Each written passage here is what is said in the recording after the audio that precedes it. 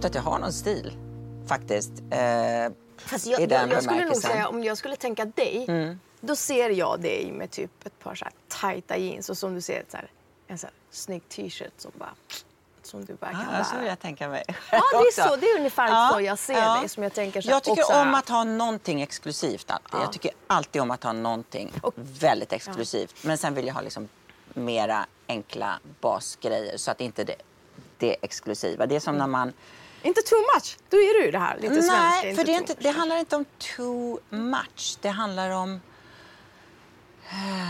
vad är det där handlar om? Att man inte vill vara pansad. Det är samma sak som folk som sminkar sig väldigt mycket. Eller när man känner att det är något som kommer emellan. Och det handlar inte om... Det blir vulgärt och lite... Nej, det känns som att det håller ifrån. Det håller...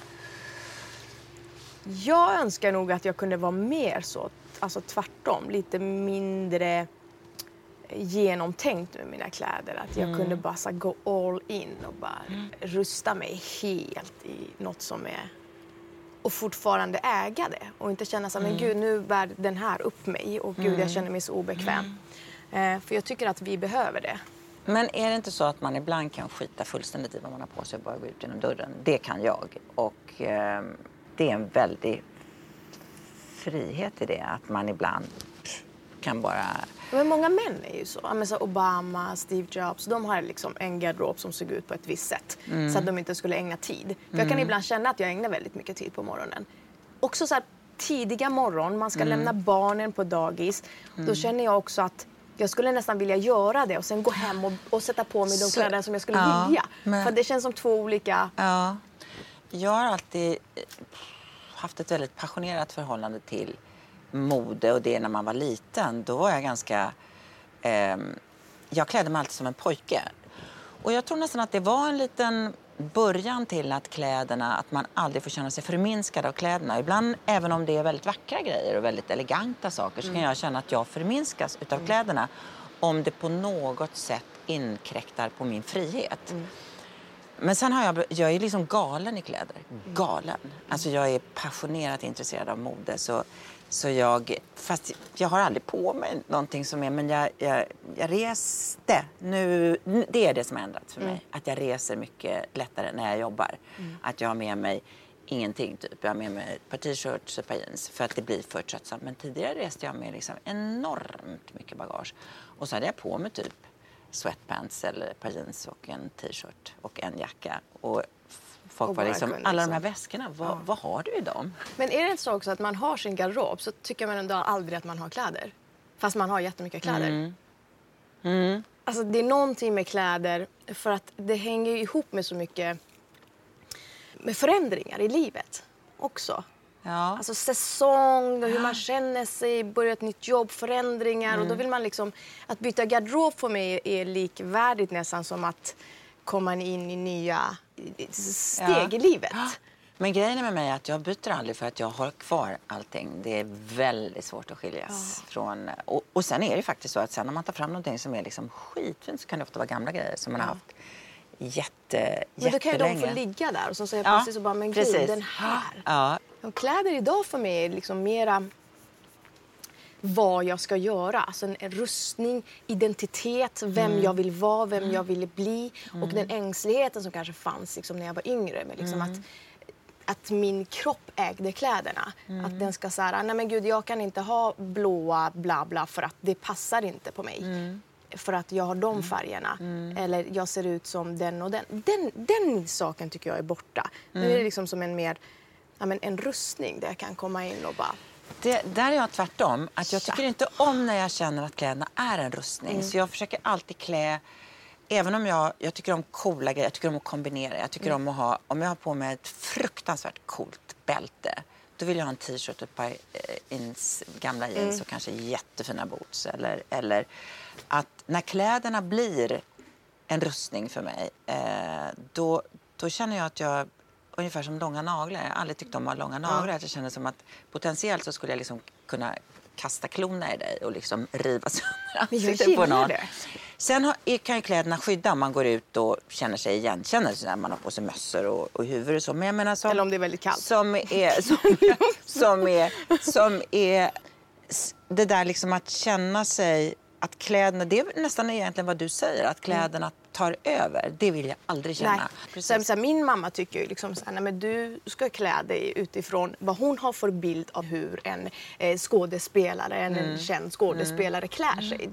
Då finns det liksom en väldigt, jag tror det här amerikanska du pratar om, det finns en bild liksom att nu klär man sig så här. Och att klä ner sig och klä upp sig liksom väldigt mycket.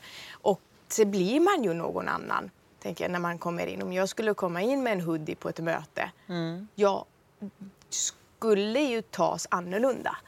Det jag säger, det upplever jag väldigt mycket som kvinna. Speciellt med att inte vara en svensk kvinna, så vet man inte riktigt så här, var ska vi placera henne. Liksom.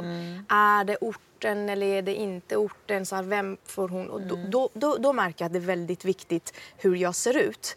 Sen kan jag välja att gå emot det och bara, nej vet du vad, jag ska komma med min keps på det här jätteviktiga mötet där vi ska prata om jättemycket pengar. Jag tror att man fastnar lätt i och det där om man ska klä sig som rollen när man går på ett möte. Och jag tror att det är väldigt lätt att fastna i att det, jag tror nog att jag 100% väljer att inte låta kläderna stå. Men om du skulle gå på en casting då? Alltså om man går på en casting, då tänker man ändå så här, lite grann, vad är det för roll, hur ska jag klä mig? Jag får inte klä mig för mycket så att det säger för mycket. För då kanske jag har tolkat det fel eller tolkat det för mycket. Alltså det är hela tiden, tycker jag, att man trampar med att inte vara för mycket. Det känns som att, och nu har inte du bott så mycket i Sverige på så många år. Men det jag upplever liksom med mina vänner och väninnor, speciellt när vi var yngre, och det är det jag tycker är skönt att vi börjar släppa det nu när vi börjar bli liksom äldre. Att inte klä oss efter så mycket norm. Att det är så här, och hela tiden vara rädd att vara för mycket. Ja, men det är måndag, jag kan nog inte ha det där skärpet nu när det är måndag. Sen kommer det fredag och då är man ändå så här, nej men nu, det ser för uppklätt ut, det kan jag inte heller ha. Ja, men det är absolut en pussel, det skulle jag nog säga. Alltså var eviga dag. Liksom försöka hålla sig snygg i form, ta hand om barnen, se till att de är snygga, ha själv snygga kläder som man är bekväm i och samtidigt få det att gå runt. Det kan jag absolut. Men det är nästan som att för mig har jobbet blivit som en frizon där det inte finns någon stress. För att det är som att där är det liksom, och det är både jag och min man som då också jobbar i det här. När vi är precis och jobbar intensivt, då är det liksom att men då behöver inte jag oroa mig om att det ska komma en takläggare eller att sotan kommer in eller att så inte har rätta sandaler utan de måste upp till Massachusetts nu. Och alla sådana små saker, det är det som är, jag känner mig ostressad. Jag känner mig otroligt ostressad när jag jobbar. Men det är klart absolut när man inte har ett rutinerat liv att det blir mycket pussel och jättemycket press och ångest ska jag få. Bara så här, nu lämnar jag min dotter sist på skolan igen och så stänger de varannan dag. Ska jag ta med mig den på en filminspelning? Då kan jag inte jobba. Men då kanske det är det som är då. Men jag har ju vi har ju ofta... Men jag har också så yngre barn än dig. Ja, jag så här... men alltså när barnen var små och man var bortrest, då, precis när vår dotter var, liksom, när August föddes, då började jag filma utomlands. Så jag har liksom alltid varit småbarnsmamma som inte har varit på ballettuppvisningar eller hockey games och så vidare. För att då var jag och filmade någon annanstans. Och jag försökte nog att inte ha dåligt samvete. Jag tänker också USA där rollerna är så otroligt... Mamman. Alltså alla mammor var hemma. Alla mammor. Vad gör dessa kärringar? Ingenting annat än äter lunch och är med barnen. Ja, och jag var alltid borta. Och det var en nanny. Och det var en så. Den är ju väldigt skön att slippa. Men då kanske också att man inte kommer hem med skuld. Så att man inte har skuldkänslor när man kommer hem. För det känner ju barnet. Och när den känner att föräldrarna har skuld, då kan ju den börja använda sin makt genom att man kommer hem och bara, så här ser mitt liv ut. Och jag älskar det ändå. Så det är det jag också försöker tänka mer. Men det är klart att det är absolut... Ibland ser ju inte jag min dotter kanske på 10-15 dagar. Nej, för att man är bortrest och filmar och gör någonting. Liksom. Och det där går inte över. Alltså, vår yngsta har precis fyllt 23. Och jag tror inte att hon förstår vad mycket det betyder. Alltså, vi ligger, jag och hennes pappa, om vi får en bild på telefonen, då ligger vi liksom... nej, jag kan inte sluta titta. Inte jag. Och så där håller man på. Det är som om jag jobbar, då får jag nästan säga till i sminklogen. Jag är väldigt ren under, men den här skjortan har jag nu haft på mig. Det är 5:e dagen. Men jag har på mig den 45 minuter när jag åker till jobbet. Jag är 1 timme i sminket och sen när jag åker hem. Ja. Men, för jag vill ofta ha på mig, om jag har haft liksom ett plagg som jag trivs i, så vill jag gärna ha den 2-3 dagar. Kör på då. Men då tänker jag också så här, nej men jag hade ju den i måndags. Nej. Eller hur? Sluta, ja. Ja. Och får gärna lukta lite svett. Ja, det är bara attraktivt. Alltså jag tänker det är normalt. Men har du såna saker då som du alltid älskar, som alltid är bra? Eller förändras det? Nej, det förändras. Ja, det förändras. Såna hjälteplagg. Alltså gud, ja, det förändras.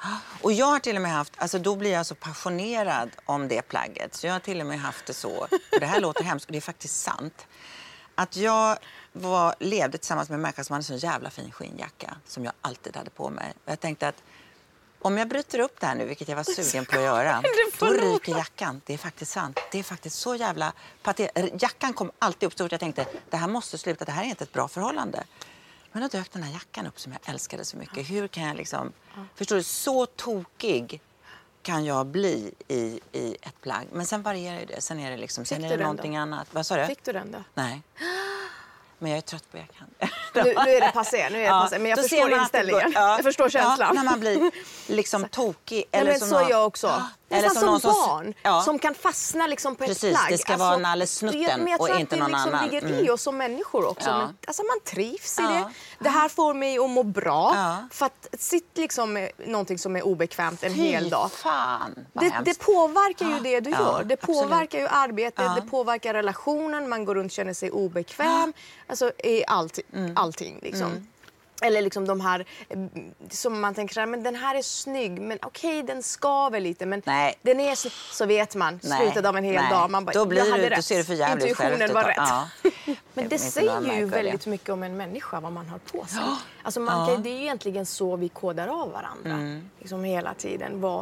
Och det liksom på något sätt bygger vår identitet, klass. Det säger ju så otroligt mycket. Men hur kommer det sig saker. då att väldigt många män kan skita helt i varandra? Alltså min man han kan gå ut i någonting som är... Jo. Han kan ha någonting som är liksom som... Du ser, jag blir inte irriterad nu och rör på mig här. Så här. Det där är vår sons urvuxna tröja som han hade på sig när han var 16.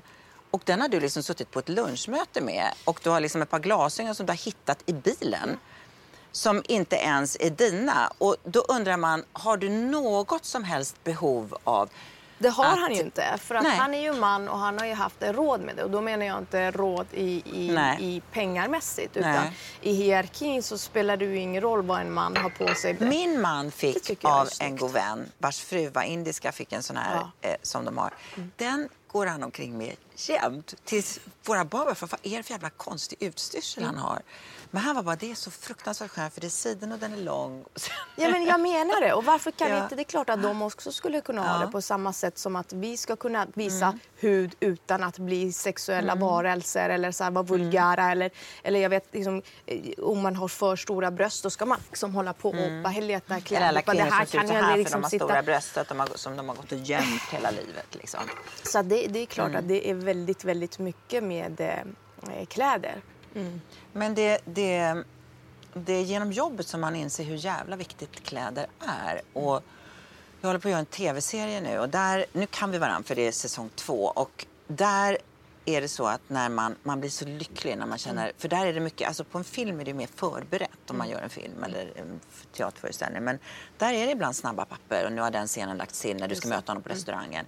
Och när man får till det, och då använder jag slam dunk, säger jag nu. Då skriver jag till Emma som hon heter som gör kostym, liksom, slam dunk. Och det är baskettermen när man slänger in. Och då är det bara, där sitter den och man kommer in och man är karaktären, man får på sig kläderna och man kan bara köra. Och det älskar jag. Lika tråkigt som det är när man känner det är lite fel. Det funkar inte. Det funkar. Det är lite fel, alltså det kan ju verkligen...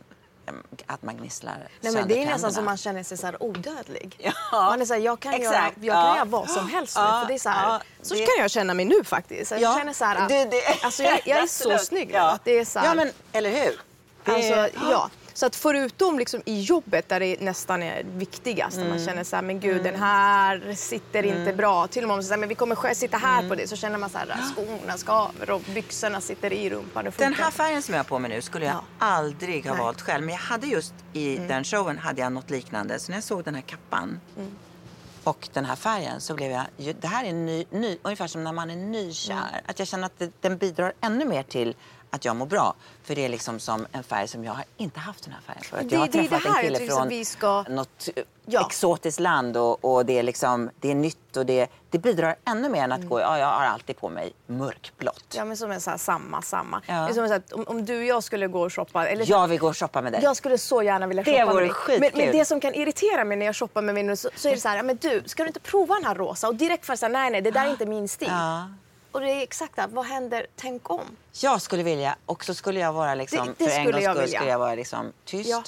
Och du skulle gå och vara komma med idéer. Jag skulle vilja, jag har en tanke vad jag skulle göra med dig. Du har ju väldigt snygg stil, men ändå, alltså det känns som att du är bekväm i kläder. Du låter dem liksom. Men jag tror att du skulle våga alltså, jag skulle vilja gå street on you. Ja, fasen vad kul! Det skulle vara det gör vi. Jävligt kul alltså, att köra. Ja. Och det kan man verkligen göra i Kappahl. Det är så himla brett. Där kan man ju köpa... Ja. Alltså jag går ofta dit med min dotter och det är alltid något jag hittar till mig själv också. Ja, vad kul. Liksom, för mig är ju Kappahl den här osynliga kompisen som alltid är stabil. Som finns där. Men som inte gör så mycket väsen av sig. Det är inte så här, utan... Nej. Det är saker som man alltid kan men ha. Du vet, det är stabilt. Jag blev alltid, när jag köpte så här jättedyra grejer som jag ibland gör för att jag måste liksom ha den där. Så man vet liksom från början, jag mår illa när jag ser priset och så fortsätter man och fortsätter så går jag och tittar och jag köper den. Då brukar jag alltid, då brukar alltid min man säga, men hade du inte kunnat hitta den där på Kappahl? Man bara, nej, det tror jag inte. Men det finns ju alltså de här basics som är fina. Nej, men som är verkligen så här stabilt. Ett märke som jag liksom minns ifrån alltid. Från det att jag kom till Sverige till liksom, där har man alltid gått in och ut och liksom, hittat något. Men lyxkonsumera, det kan vi kanske göra ihop. Gärna. Alltså du betalar då.